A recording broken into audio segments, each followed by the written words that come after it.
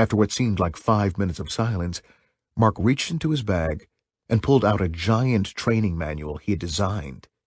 He said he couldn't possibly explain what I needed to know about training in the time we had left, but if I wanted to schedule a follow-up meeting, he would explain the nuances of training salespeople to be elite across a broad set of disciplines, including process, products, and organizational selling.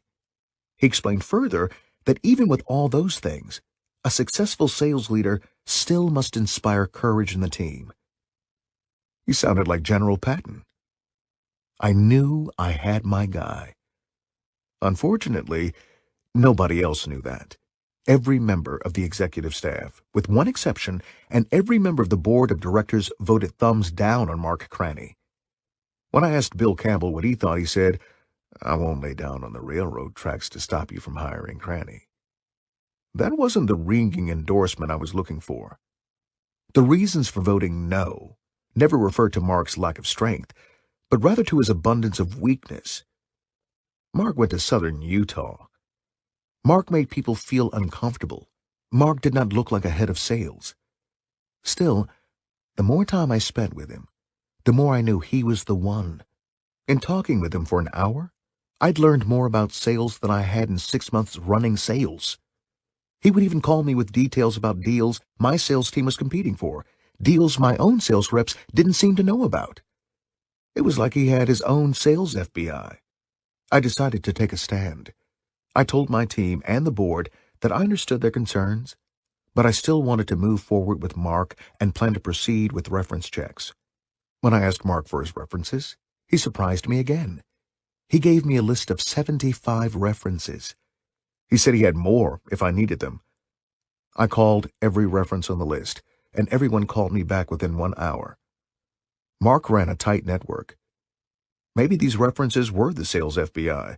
Then, just as I was getting ready to make the hire, another executive on my team called to say that a friend of hers knew Mark Cranny and wanted to give a negative reference.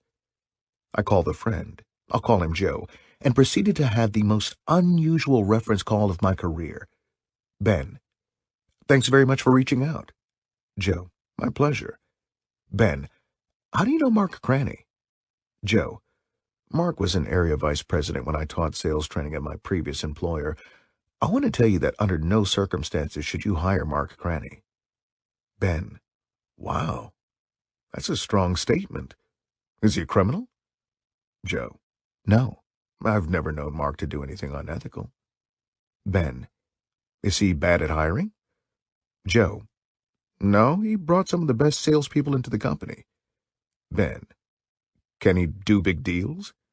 Joe: "Yes, definitely. Mark did some of the largest deals we had." Ben: "Is he a bad manager?" Joe: "No, he was very effective at running his team."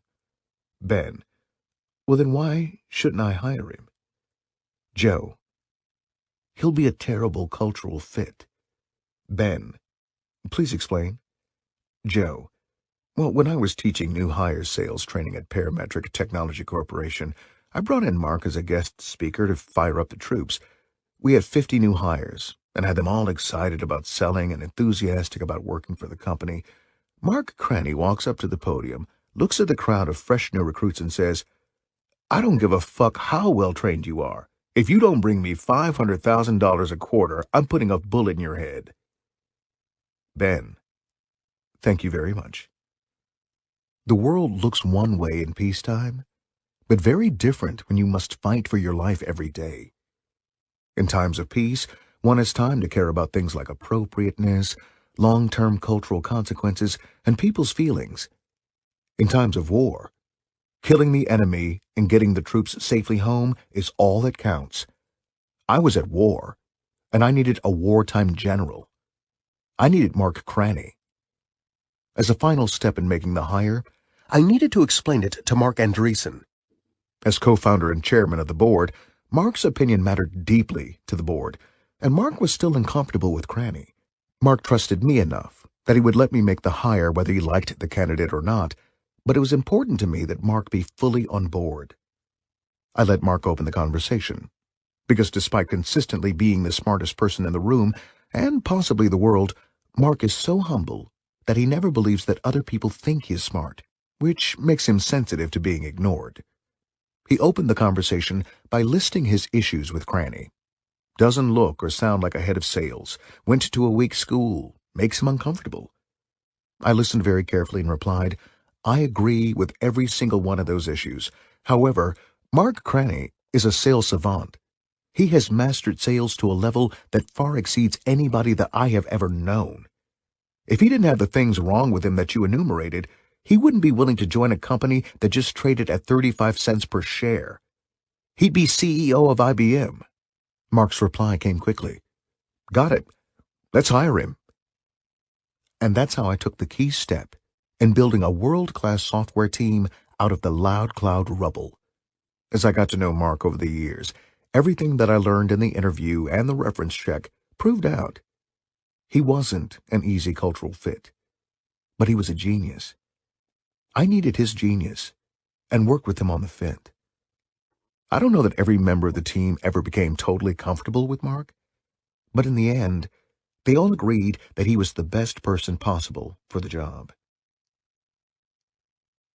My old boss, Jim Barksdale, was fond of saying, we take care of the people, the products, and the profits, in that order. It's a simple saying, but it's deep. Taking care of the people is the most difficult of the three by far, and if you don't do it, the other two won't matter. Taking care of the people means that your company is a good place to work. Most workplaces are far from good. As organizations grow large, important work can go unnoticed. The hardest workers can get passed over by the best politicians, and bureaucratic processes can choke out the creativity and remove all the joy. When everything went wrong, from the dot-com crash to NASDAQ threatening to delist the company, the thing that saved us were the techniques developed in this chapter. If your company is a good place to work, you too may live long enough to find your glory. A good place to work. At Opsware, I used to teach a management expectations course because I deeply believed in training. I made it clear that I expected every manager to meet with their people on a regular basis. I even gave instructions on how to conduct a one-on-one meeting so there could be no excuses. Then one day, while I happily went about my job, it came to my attention that one of my managers hadn't had a one-on-one meeting with any of his employees in more than 6 months. While I knew to expect what I inspect, I did not expect this. No one-on-one in more than 6 months? How was it possible for me to invest so much time thinking about management, preparing materials, and personally training my managers, and then get no one-on-ones for 6 months? Wow, so much for CEO authority. If that's how the managers listen to me, then why do I even bother coming to work?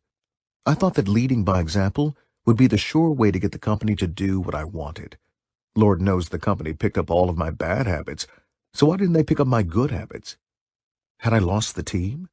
I recalled a conversation I'd had with my father many years ago regarding Tommy Heinsohn, the Boston Celtics basketball coach at the time. Heinsohn had been one of the most successful coaches in the world, including being named Coach of the Year and winning 2 NBA championships. However, he had gone downhill fast and now had the worst record in the league. I asked my father what happened. He said, the players stopped paying attention to his temper tantrums. Heinsohn used to yell at the team and they'd respond. Now they just ignore him. Was the team now ignoring me? Had I yelled at them one time too many? The more I thought about it, the more I realized that while I had told the team what to do, I had not been clear about why I wanted them to do it. Clearly, my authority alone was not enough to get them to do what I wanted.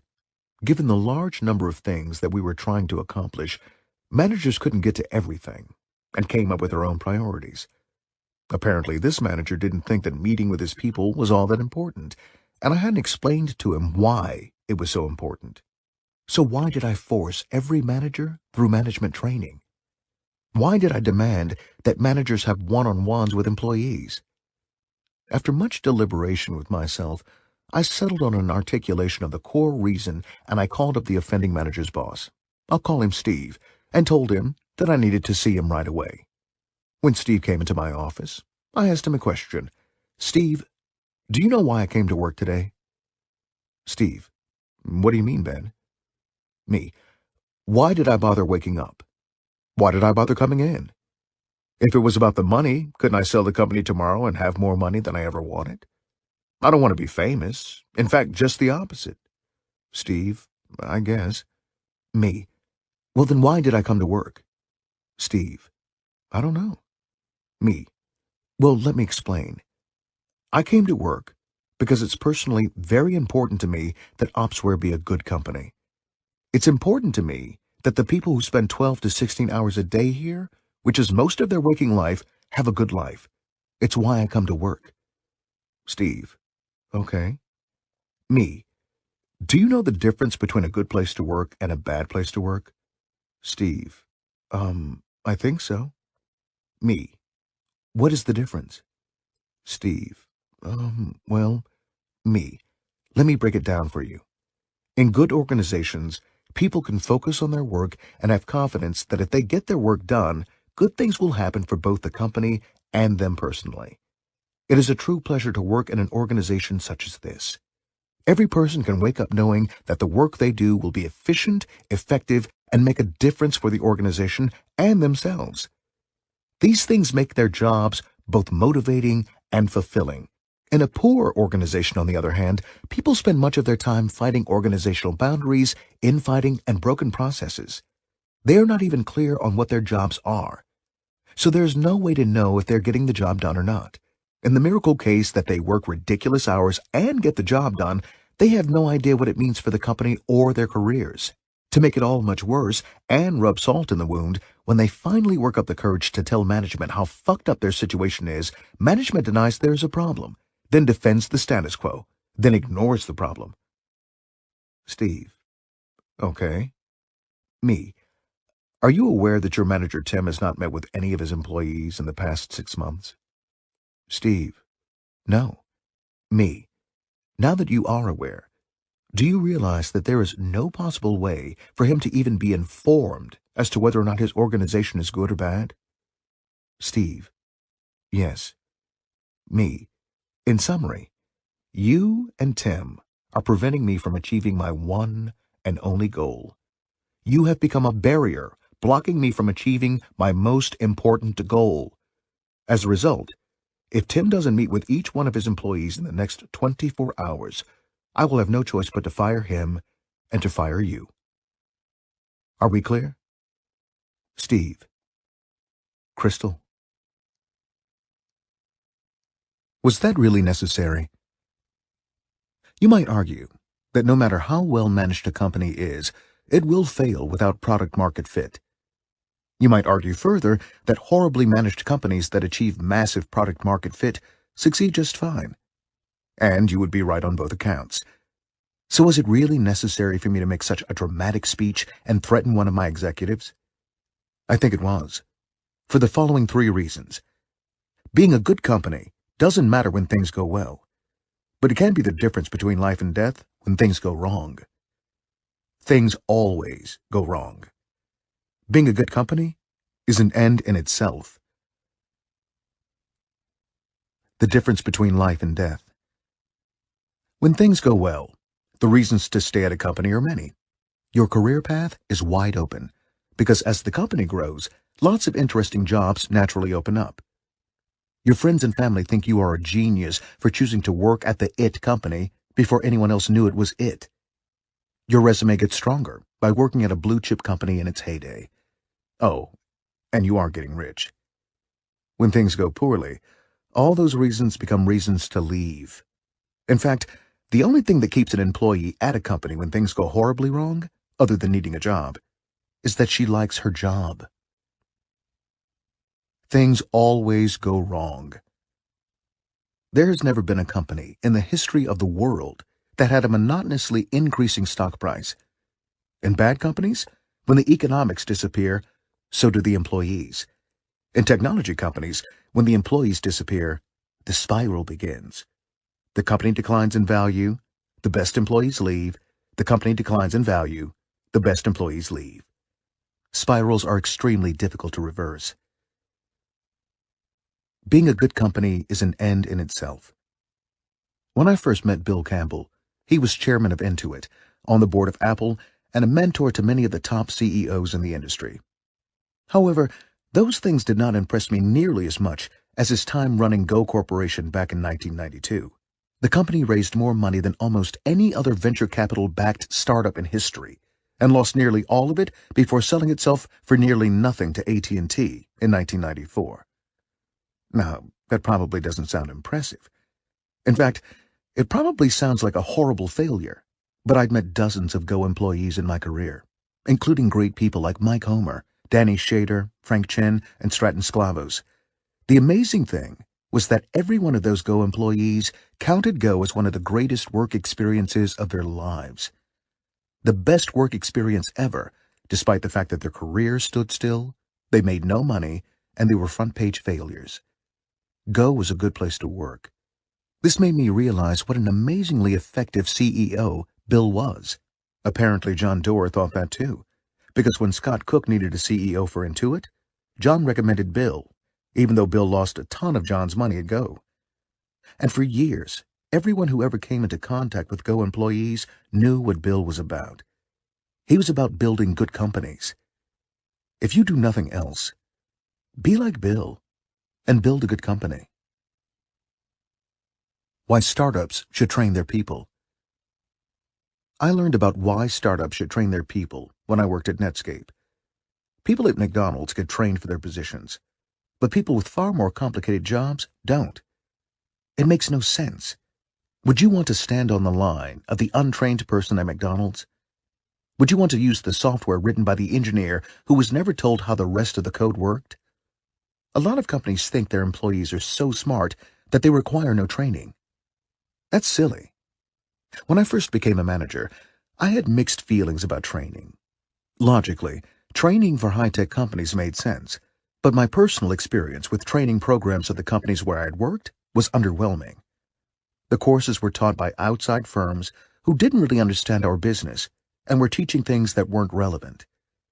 Then I read Chapter 16 of Andy Grove's management classic, High Output Management, titled Why Training is the Boss's Job, and it changed my career. Grove wrote, "Most managers seem to feel that training employees is a job that should be left to others. I, on the other hand, strongly believe that the manager should do it himself." When I was director of product management at Netscape, I was feeling frustrated by how little value most product managers added to the business. Based on Andy's guidance, I wrote a short document called Good Product Manager, Bad Product Manager, which I used to train the team on my basic expectations. That information comes later. I was shocked by what happened next. The performance of my team instantly improved. Product managers whom I'd almost written off as hopeless became effective. Pretty soon I was managing the highest performing team in the company. Based on this experience, after starting LoudCloud, I heavily invested in training.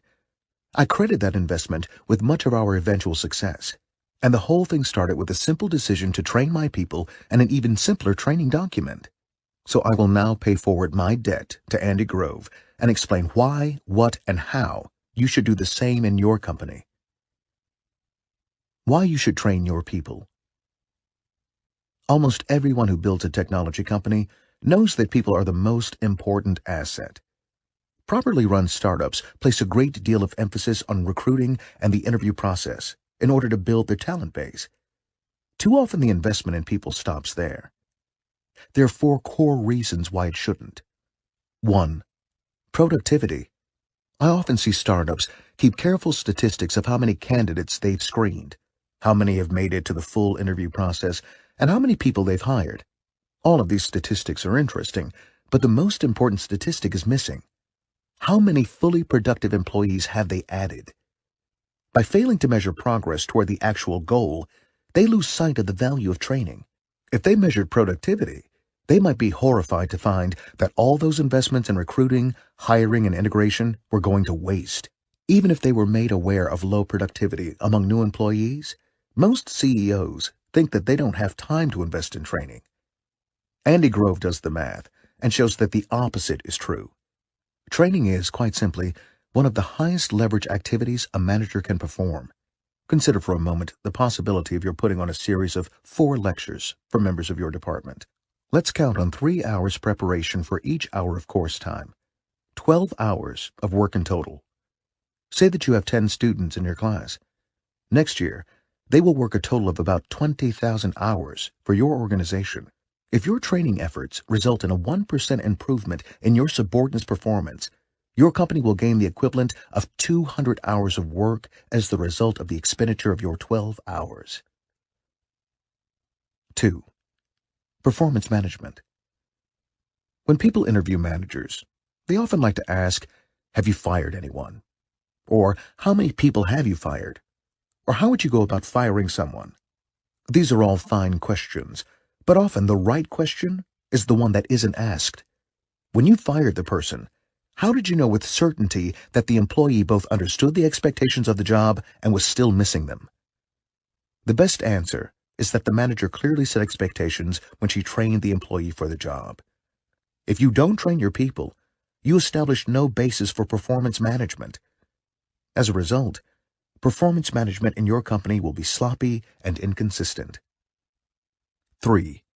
Product quality.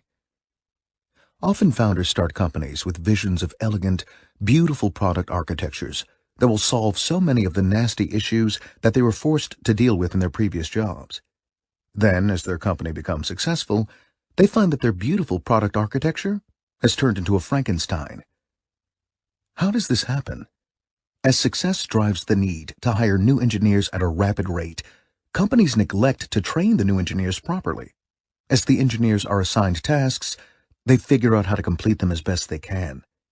Often this means replicating existing facilities in the architecture, which leads to inconsistencies in the user experience, performance problems, and a general mess. And you thought training was expensive. 4. Employee retention. During a time of particularly high attrition at Netscape, I decided to read all of the exit interviews for the entire company to better understand why people quit high-tech companies. After putting economics aside, I found that there were 2 primary reasons why people quit. They hated their manager. Generally, the employees were appalled by the lack of guidance, career development, and feedback they were receiving. They weren't learning anything. The company wasn't investing resources in helping employees develop new skills. An outstanding training program can address both issues head-on. What should you do first? The best place to start is with the topic that is most relevant to your employees, the knowledge and skill they need to do their job. I call this functional training. Functional training can be as simple as training a new employee on your expectations for them. See Good Product Manager, Bad Product Manager, and as complex as a multi-week engineering boot camp to bring new recruits completely up to speed on all of the historical architectural nuances of your product. The training courses should be tailored to the specific job. If you attempt the more complex style course, be sure to enlist the best experts on the team as well as the manager. As a happy side effect, this type of effort will do more to build a powerful, positive company culture than 100 culture-building strategic off-site meetings. The other essential component of a company's training program is management training. Management training is the best place to start setting expectations for your management team. Do you expect them to hold regular one-on-one meetings with their employees? Do you expect them to give performance feedback? Do you expect them to train their people? Do you expect them to agree on objectives with their team? If you do, then you'd better tell them, because the management state-of-the-art in technology companies is extremely poor. Once you've set expectations, the next set of management courses has already been defined. They are the courses that teach your managers how to do the things you expect, how to write a performance review, or how to conduct a one-on-one. Once you have management training and functional training in place, there are other opportunities as well. One of the great things about building a tech company is the amazing people that you can hire. Take your best people and encourage them to share their most developed skills. Training in such topics as negotiating, interviewing, and finance will enhance your company's competency in those areas, as well as improve employee morale. Teaching can also become a badge of honor for employees who achieve an elite level of competence. Implementing your training program. Now that we understand the value of the training and what to train on, how do we get our organization to do what we want? The first thing to recognize is that no startup has time to do optional things. Therefore, training must be mandatory. The first two types of training, functional and management, can be easily enforced as follows. Enforce functional training by withholding new employee requisitions. As Andy Grove writes, there are only two ways for a manager to improve the output of an employee: motivation and training. Therefore, training should be the most basic requirement for all managers in your organization. An effective way to enforce this requirement is by withholding new employee requisitions from managers until they've developed a training program for the TBH, to be hired. Enforce management training by teaching it yourself. Managing the company is the CEO's job. While you won't have time to teach all of the management courses yourself, you should teach the course on management expectations, because they are, after all, your expectations. Make it an honor to participate in these sessions by selecting the best managers on your team to teach the other courses. And make that mandatory too. Ironically, the biggest obstacle to putting a training program in place is the perception that it will take too much time. Keep in mind that there is no investment that you can make that will do more to improve productivity in your company. Therefore, being too busy to train is the moral equivalent of being too hungry to eat. Furthermore, it's not that hard to create basic training courses. When I ran the server product management group at Netscape, I became extremely frustrated that everybody on the team I inherited had a completely unique and different interpretation of their job. Finally, I had an epiphany that nobody in the industry had ever defined the product management job. What follows was my attempt to do that and bring down my blood pressure. Amazingly, people still read it today. This taught me the importance of training. Good product manager, bad product manager. Good product managers know the market, the product line, and the competition extremely well, and operate from a strong basis of knowledge and confidence. A good product manager is the CEO of the product. Good product managers take full responsibility and measure themselves in terms of the success of the product. They are responsible for the right product, right time, and all that entails. A good product manager knows the context going in, the company, our revenue funding, competition, etc., and they take responsibility for devising and executing a winning plan. No excuses. Bad product managers have lots of excuses. Not enough funding. The engineering manager is an idiot. Microsoft has 10 times as many engineers working on it. I'm overworked. I don't get enough direction. Our CEO doesn't make these kinds of excuses, and neither should the CEO of a product. Good product managers don't get all of their time sucked up by the various organizations that must work together to deliver the right product at the right time. They don't take all the product team minutes. They don't project manage the various functions. They are not gophers for engineering. They are not part of the product team. They manage the product team. Engineering teams don't consider good product managers a marketing resource. Good product managers are the marketing counterparts to the engineering manager. Good product managers crisply define the target, the what, as opposed to the how, and manage the delivery of the what. Bad product managers feel best about themselves when they figure out how. Good product managers communicate crisply to engineering, in writing as well as verbally. Good product managers don't give direction informally. Good product managers gather information informally. Good product managers create collateral, FAQs, presentations, and white papers that can be leveraged by salespeople, marketing people, and executives. Bad product managers complain that they spend all day answering questions for the sales force and are swamped.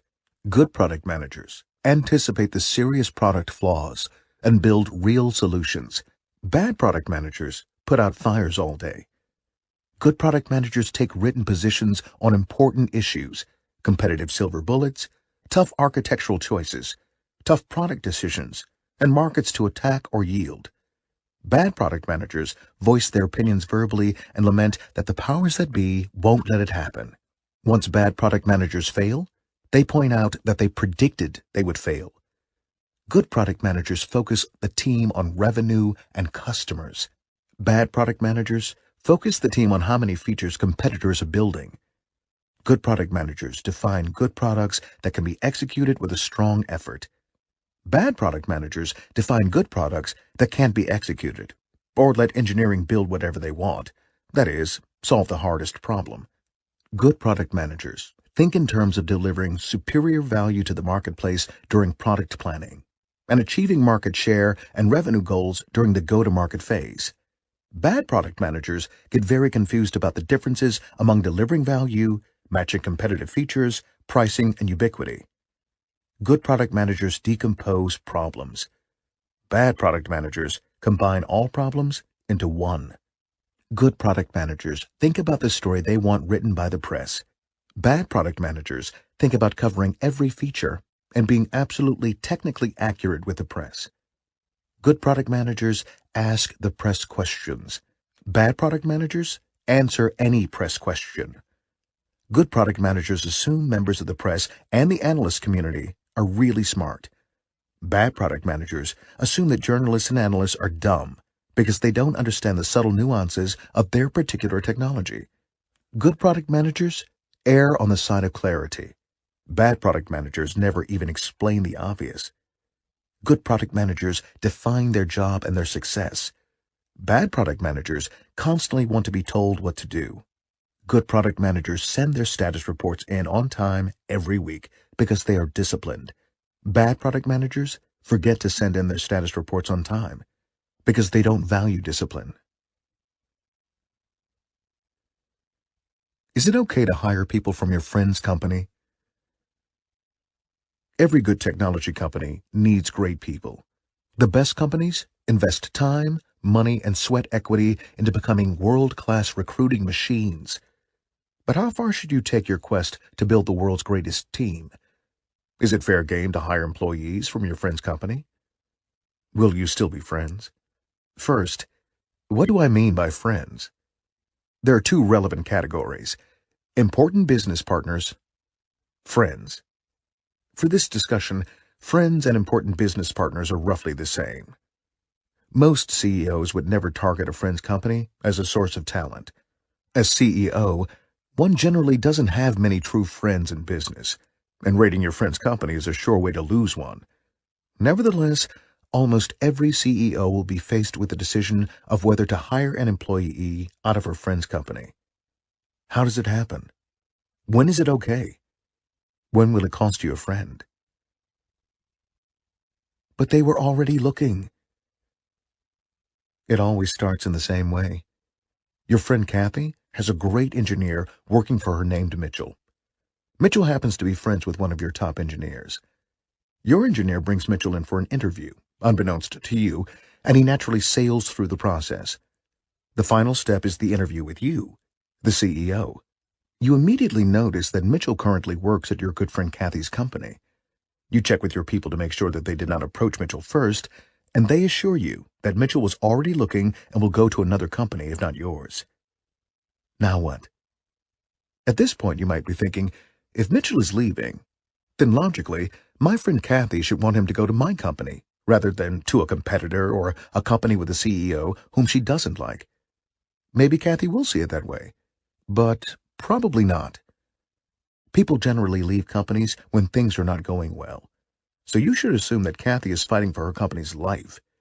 In this situation, nothing will cut her deeper than losing a great employee, because she knows that the other employees will see that as a leading indicator of the company's demise. Even more damaging for Kathy is the fact that her employees will perceive your move as an act of betrayal. Kathy's so-called friend is raiding her company. They will think Kathy is such an ineffective CEO that she cannot even keep her friends from hiring her people. In this way, a logical issue quickly becomes an emotional one. You don't want to lose Kathy as a friend, so you assure her that Mitchell is the exception and that he came to you, and that he will be the first and only one of her employees that joins your company. Generally, this explanation will work, and Kathy will understand and appreciate the gesture. She will forgive, but rest assured, she will not forget. Her memory of Mitchell will be important, because Mitchell will be just the first step in the demise of your relationship. Since Mitchell is a stellar hire, Kathy's other strong employees will likely call Mitchell to understand why he left and where he is going. He will explain his reasoning, and his reasons will be compelling. And suddenly, they will want to follow Mitchell's path and join your company too. By the time you become aware of the situation, promises will have been made to prospective employees who approached Mitchell, and offers may be out. In each case, your employees will assure you that they were approached by Kathy's employees and not vice versa. They will point out that the candidates have offers from other companies as well, so they will definitely leave, and you might as well benefit from their restlessness. Kathy's managers will almost certainly tell a different story. They will plead with her to get her friend to stop raiding their stable of employees, or else they will never be able to meet their commitments. This will embarrass and enrage Kathy. In the end, social pressure will trump all your brilliant countervailing logic. Here's an easy way to think about the dynamic. If your husband left you, would you want your best friend to date him? He's going to date somebody. So wouldn't you want your friend to have him? It seems logical, but this situation is far from logical, and you just lost one friend. So what should you do? First, keep in mind that the employees are either extremely good or you probably won't want them in your company anyway. So, you will either be recruiting top-notch employees from your friend's company, or you will be adding mediocre people. Do not assume the people you are taking will not be missed. A good rule of thumb is my reflexive principle of employee rating, which states, if you would be shocked and horrified if Company X hired several of your employees, then you should not hire any of theirs. The number of such companies should be small, and may very well be zero. In order to avoid these sticky situations, many companies employ written or unwritten policies that name companies where it is not okay to hire without CEO or senior executive approval. With such a policy in place, you will be able to give your friend one last chance to save their employee or to object prior to you hiring them. With that in mind, the best way to deal with these situations is openly and transparently. Once you become aware of the conflict between hiring the superstar employee and double-crossing your valued friend, you should get the issue onto the table by informing the employee that you have an important business relationship with this existing company, and you will have to complete a reference check with the CEO prior to extending the offer. Let him know that if he does not want that to happen, then you will stop the process now and keep the process to date confidential. By speaking with your friend before making the hire, you will be able to better judge the relationship impact of hiring her employee. In addition, you may avoid making a bad hire, as often candidates who do well in interviews turn out to be bad employees. Closing thoughts. In the classic movie, The Good, the Bad, and the Ugly, Clint Eastwood, the good, and Eli Wallach, the ugly, are partners in crime. Wallach, a known criminal, has a bounty on his head, and the two of them run a scam to collect the reward money. Eastwood turns Wallach in and collects the reward. Then Wallach is sentenced to death by hanging. As Wallach sits on a horse, hands tied behind his back and about to be hanged with a rope around his neck, Eastwood shoots the rope from a distance and frees Wallach, and they split the reward money. This scheme works brilliantly, until one day, Eastwood frees Wallach but informs Wallach, "I don't think you'll ever be worth more than $3,000. Wallach retorts, "What do you mean?" Eastwood informs him, "I mean, our partnership is untied." "Oh no, not you. You remain tied. I'll keep the money, and you can have the rope." What follows is one of the great revenge pursuits in motion picture history. So, when you tell your CEO friend that you don't think she'll ever be worth more than this employee, don't expect to stay friends. Why it's hard to bring big company execs into little companies. So you've achieved product market fit, and you are ready to start building the company. The board encourages you to bring in some been-there-done-that executives who provide the right financial, sales, and marketing expertise to help you transition from a world-class product to a world-class business. You see a few candidates that you like, but the venture capitalist on the board says, "You are undershooting. This is going to be a huge company. We can attract better talent." So you aim high. and bring in a super accomplished head of sales. This guy has run huge organizations with thousands of employees. He has stellar references and even looks the part. Your VC loves him because he has an awesome resume. 6 months later. Fast forward 6 months, and everyone in the company is wondering why the sales, or marketing, or finance, or product guy who has produced nothing got such a monster stock option package.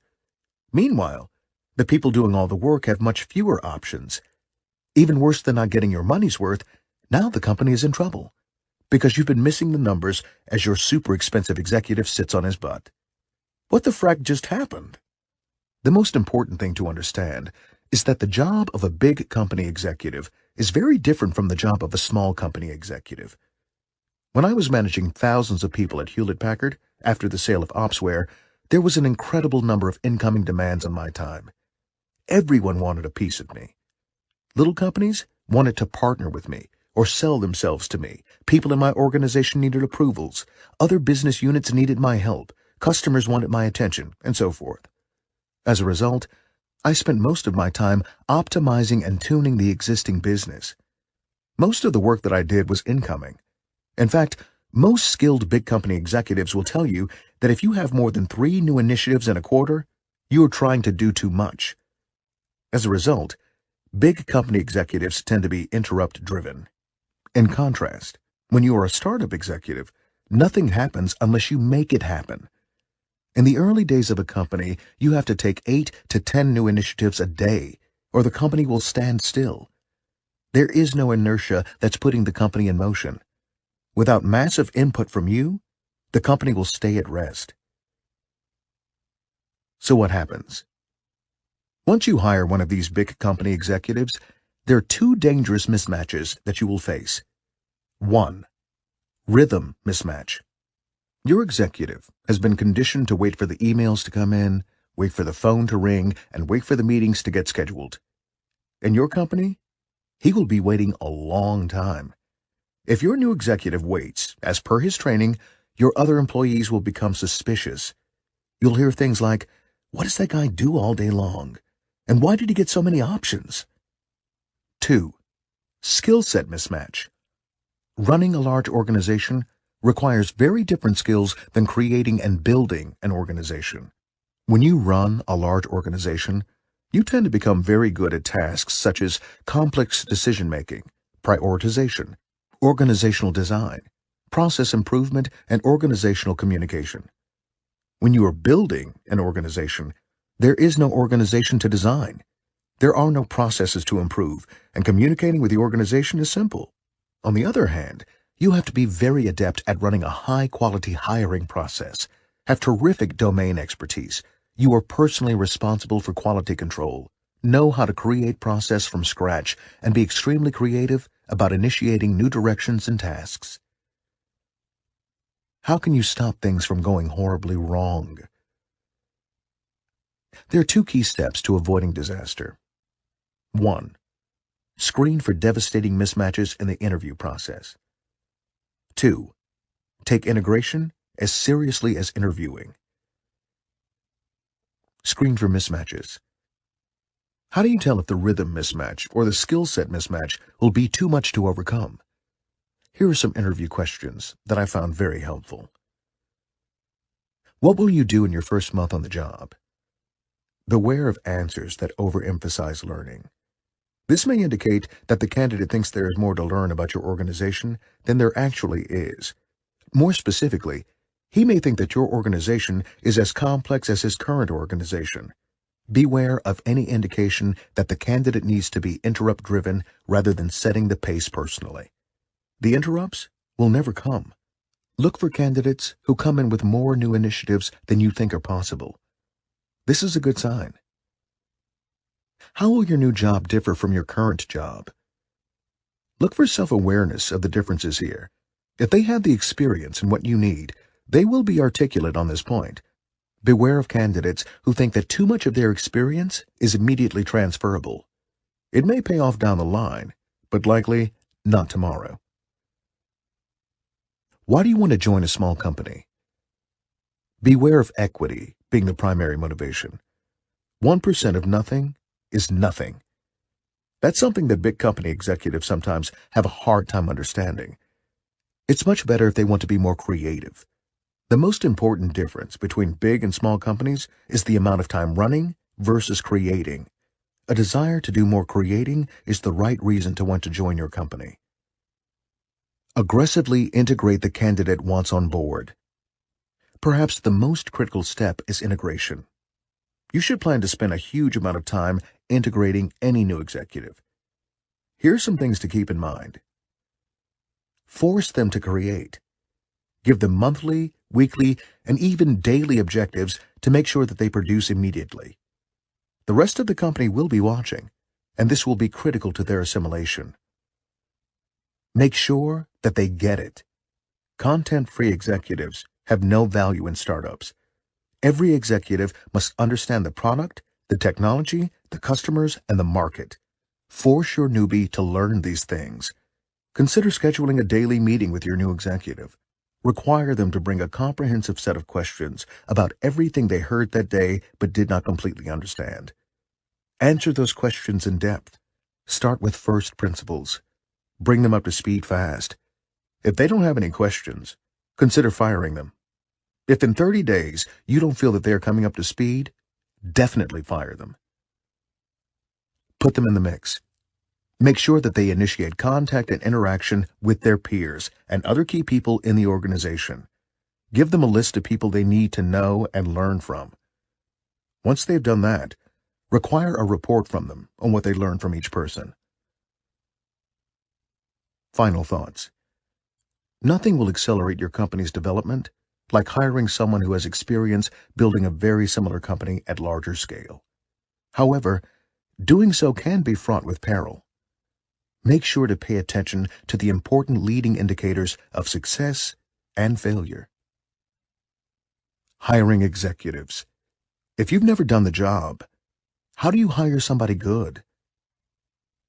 The biggest difference between being a great functional manager and being a great general manager, and particularly a great CEO, is that as a general manager, you must hire and manage people who are far more competent at their jobs than you would be at their jobs.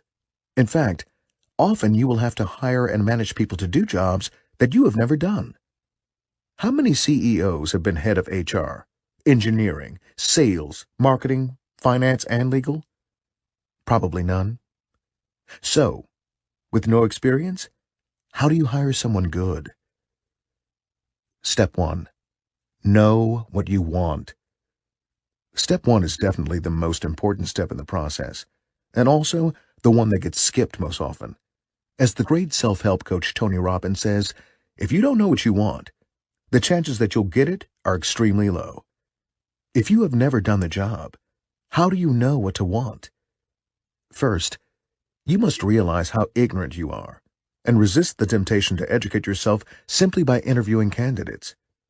While the interview process can be highly educational, using that as the sole information source is dangerous. Doing so will make you susceptible to the following traps. Hiring on look and feel. It may seem silly to think that anyone would hire an executive based on the way they look and sound in an interview, but in my experience, look and feel are the top criteria for most executive searches.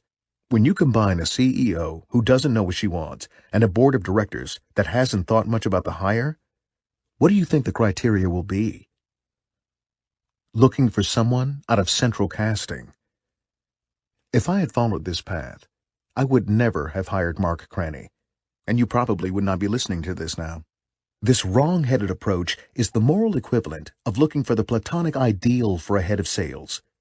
You imagine what the perfect sales executive might be like, and then you attempt to match real-world candidates to your model. This is a bad idea for several reasons. First, you're not hiring an abstract executive to work in an arbitrary company. You must hire the right person for your company at this particular point in time. The head of sales at Oracle in 2010 would likely have failed in 1989. The VP of engineering at Apple might be exactly the wrong choice for Foursquare. The details and the specifics matter. Second, your imaginary model is almost certainly wrong. What is your basis for creating this model? Finally, It will be incredibly difficult to educate an interview team on such an abstract set of criteria. As a result, everybody will be looking for something different. Valuing lack of weakness rather than strength.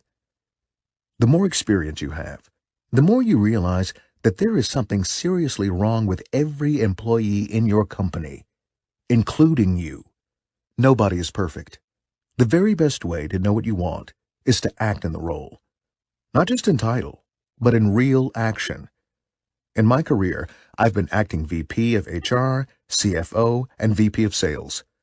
Often CEOs resist acting in functional roles because they worry that they lack the appropriate knowledge. This worry is precisely why you should act, to get the appropriate knowledge. Indeed, acting is really the only way to get all the knowledge that you need to make the hire, because you are looking for the right executive for your company today, not a generic executive. In addition to acting in the role, it helps greatly to bring in domain experts. If you know a great head of sales, interview them first and learn what they think made them great. Figure out which of those strengths most directly match the needs of your company. If possible, include the domain expert in the interview process. However, be aware that the domain expert only has part of the knowledge necessary to make the hire. Specifically, she has very little knowledge of your company, how it works, and what its needs are. Therefore, you cannot defer the decision to the domain expert. Finally, be clear in your own mind about your expectations for this person upon joining your company. What will this person do in the first 30 days? What do you expect their motivation to be for joining? Do you want them to build a large organization right away, or hire only 1 or 2 people over the next year? Step 2. Run a process that figures out the right match. In order to find the right executive, you must now take the knowledge that you have gathered and translate it into a process that yields the right candidate. Here is the process that I like to use. Write down the strengths you want and the weaknesses that you are willing to tolerate. In order to ensure completeness, I find it useful to include criteria from the following subdivisions when hiring executives. Will the executive be world-class at running the function? Is the executive outstanding operationally? Will the executive make a major contribution to the strategic direction of the company? This is the "are they smart enough" criterion. Will the executive be an effective member of the team? Effective is the key word. It's possible for an executive to be well-liked and totally ineffective with respect to the other members of the team. It's also possible for an executive to be highly effective and profoundly influential while being totally despised. The latter is far better. These functions do not carry equal weight for all positions. Make sure that you balance them appropriately. Generally, operational excellence is far more important for a VP of engineering or a VP of sales than for a VP of marketing or a CFO. Develop questions that test for the criteria. This effort is important even if you never ask the candidate any of the pre-prepared questions. By writing down questions that test for what you want, you will get to a level of specificity that will be extremely difficult to achieve otherwise. Assemble an appropriate interview team and conduct the interviews. Assemble the interview team. In assembling the team, you should keep 2 questions in mind. 1. Who will best help you figure out whether the candidate meets the criteria? These may be internal or external people. They can be board members, other executives, or just experts. 2. Who do you need to support the decision once the executive is on board? This group is just as important as the first. No matter how great an executive is, they will have trouble succeeding if the people around them sabotage everything they do. The best way to avoid that is to understand any potential issues before the person is hired. Clearly, some people will be in both groups 1 and 2. The opinions of both groups will be very important. Group 1 will help you determine the best candidate, and Group 2 will help you gauge how easily each candidate will integrate into your company. Generally, it's best to have Group 2 interview finalist candidates only. Next, assign questions to interviewers based on their talents. Specifically, make sure that the interviewer who asks the questions deeply understands what a good answer will sound like. As you conduct the interviews, Be sure to discuss each interview with the interviewer. Use this time to drive to a common understanding of the criteria so that you will get the best information possible. Backdoor and front door references. For the final candidates, it's critically important that the CEO conduct the reference checks herself. The references need to be checked against the same hiring criteria that you tested for during the interview process. Backdoor reference checks, checks from people who know the candidate but were not referred by the candidate, can be an extremely useful way to get an unbiased view. However, do not discount the front door references. While they clearly have committed to giving a positive reference, or they wouldn't be on the list, you are not looking for positive or negative with them. You are looking for fit with your criteria. Often, the front door references will know the candidate best and will be quite helpful in this respect. Step 3. Make a lonely decision. Despite many people being involved in the process, the ultimate decision should be made solo.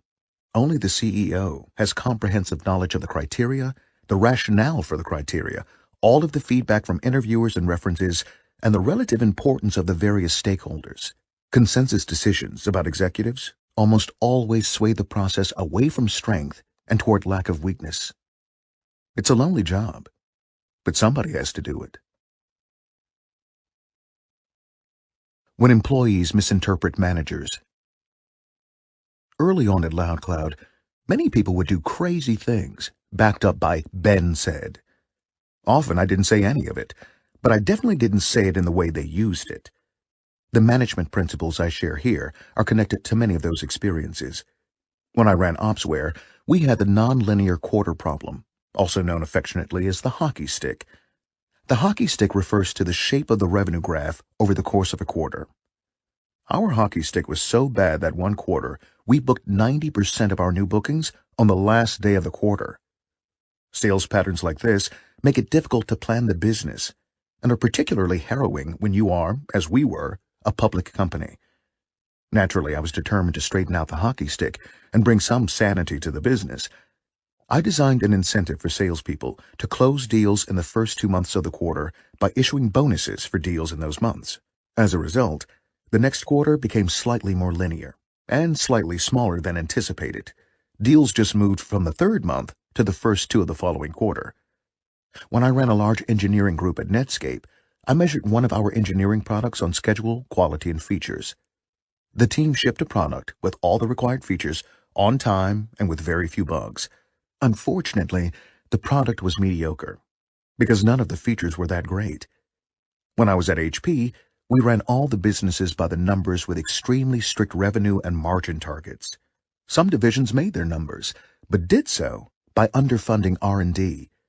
They dramatically weakened their long-term competitive position and set themselves up for future disaster.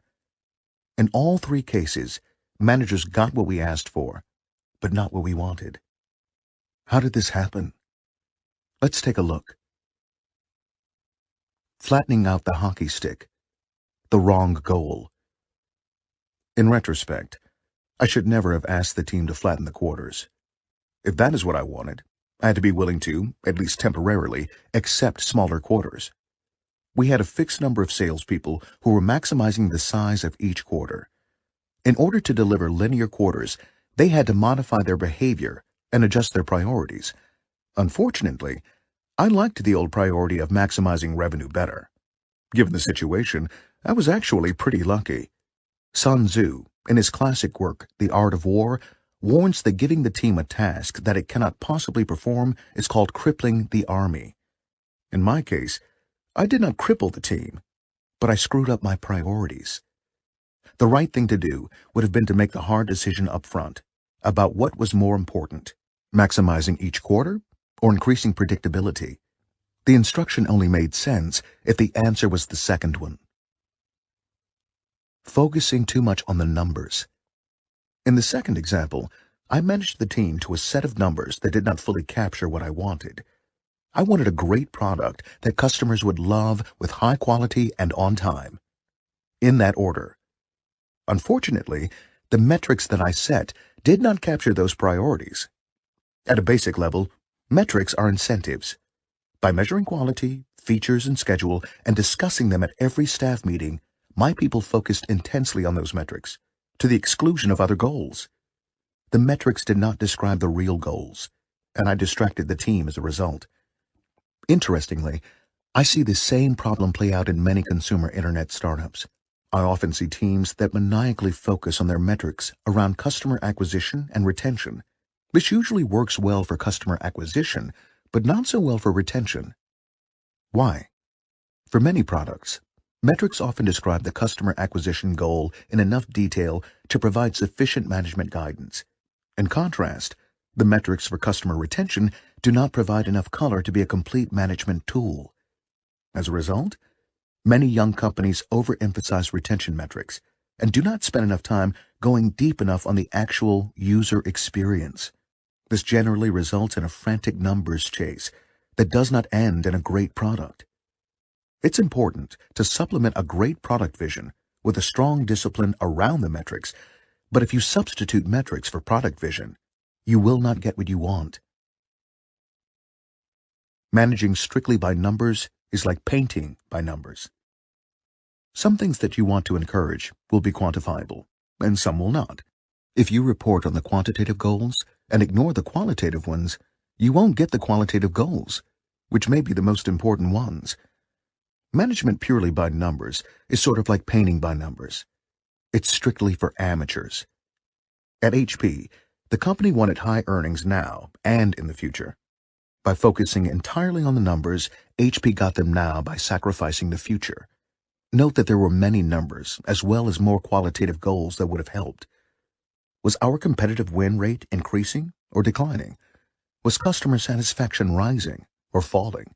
What did our own engineers think of the products? By managing the organization as though it were a black box, some divisions at HP optimized the present at the expense of their downstream competitiveness. The company rewarded managers for achieving short-term objectives in a manner that was bad for the company. It would have been better to take into account the white box. The white box goes beyond the numbers and gets into how the organization produced the numbers. It penalizes managers who sacrifice the future for the short term and rewards those who invest in the future even if that investment cannot be easily measured.